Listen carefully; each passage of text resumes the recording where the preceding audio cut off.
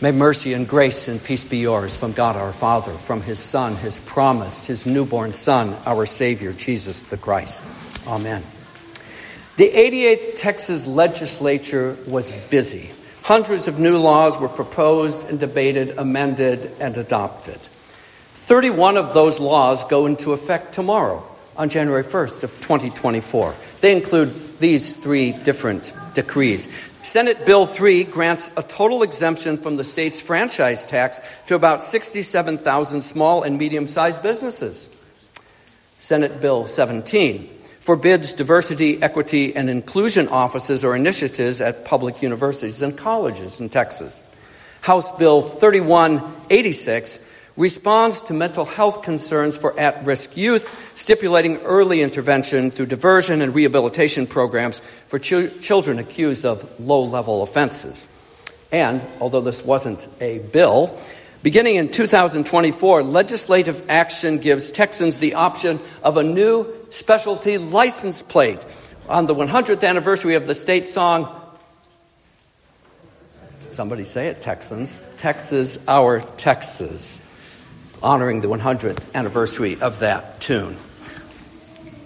But those are not the laws that Paul writes about in Galatians 4 and that Luke mentions 5 times in the 2nd chapter of his gospel. May the Holy Spirit give us attentive ears and expectant hearts on this first Sunday after Christmas, on this eve of the name and circumcision of our Lord, to rejoice in the truth that Jesus is under the law for those under the law.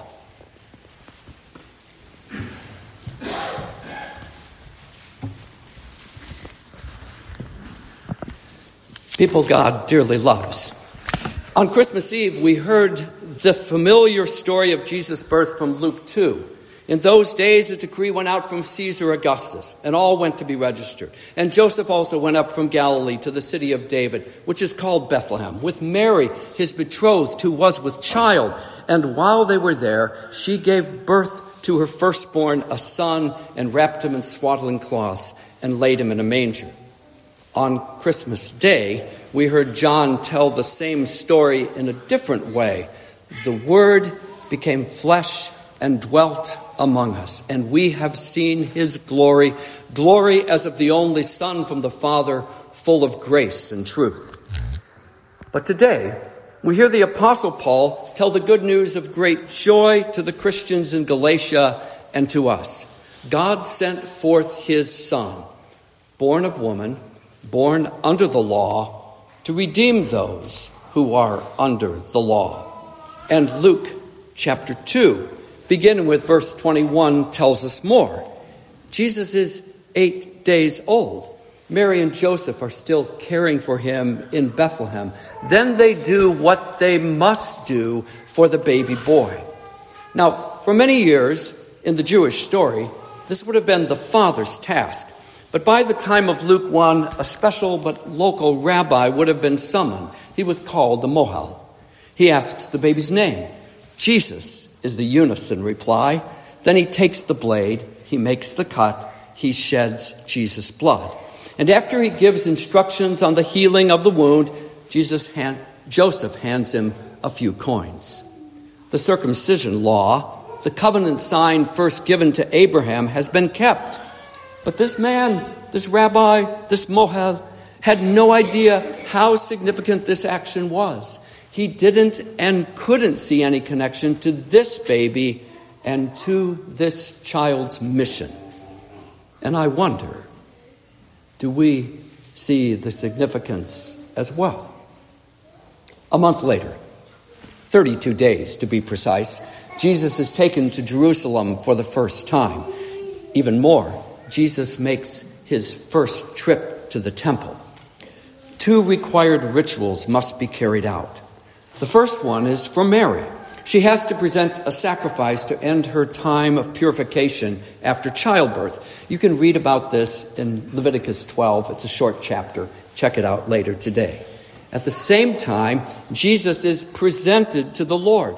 This takes us all the way back to Exodus 13, in the middle of the Passover story, because there God declares, "Every firstborn male child is holy to me. He belongs to me. These ceremonies are observed together. And the law of Moses stipulated that a year-old lamb would be given for this double sacrifice. Or, in the case of parental poverty, a pair of turtle doves or 2 pigeons could be offered to the priest.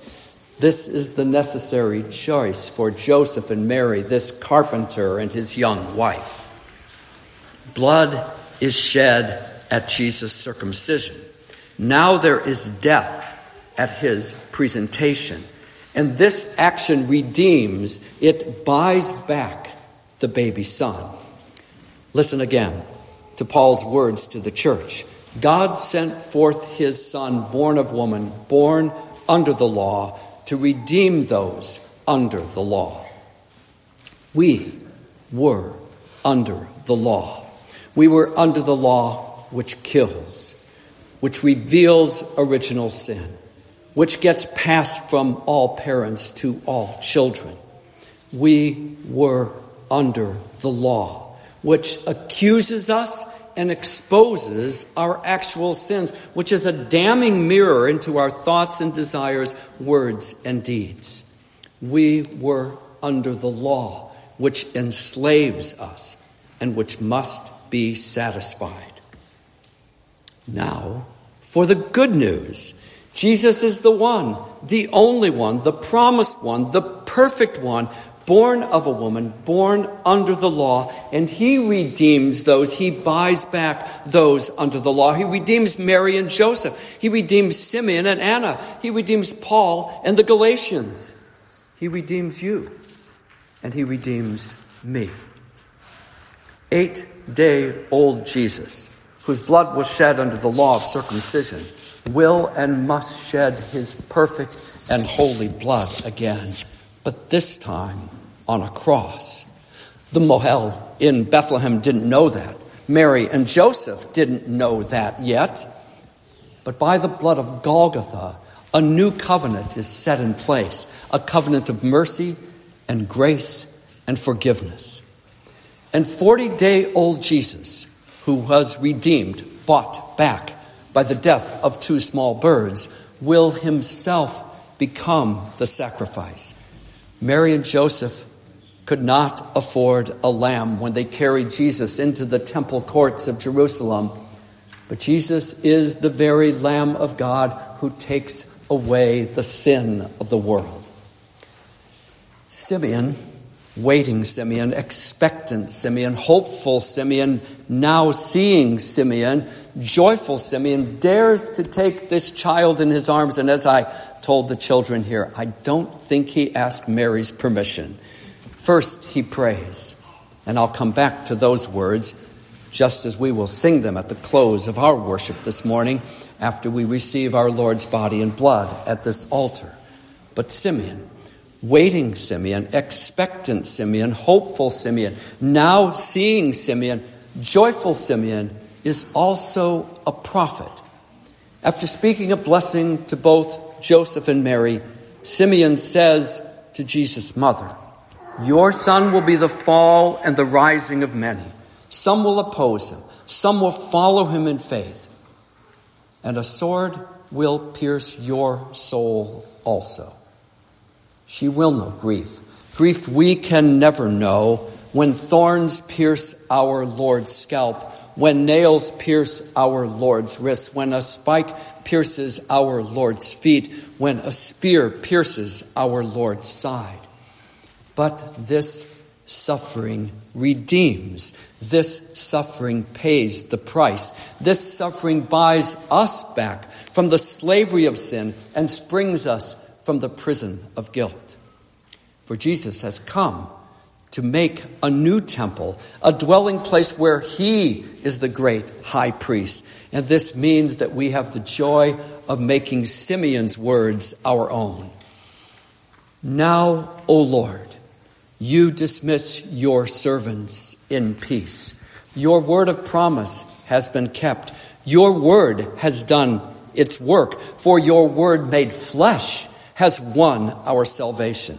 This is what our eyes of faith have seen, The baby in the cradle is the Savior on the cross. He has lived out his name, Yahweh saves, given under the law. He died according to his name, Yahweh saves, for all of us under the law. So we end one year by God's grace and goodness and enter a new year with faith and with hope and with joy, in the name of the Father, and of the Son, and of the Holy Spirit.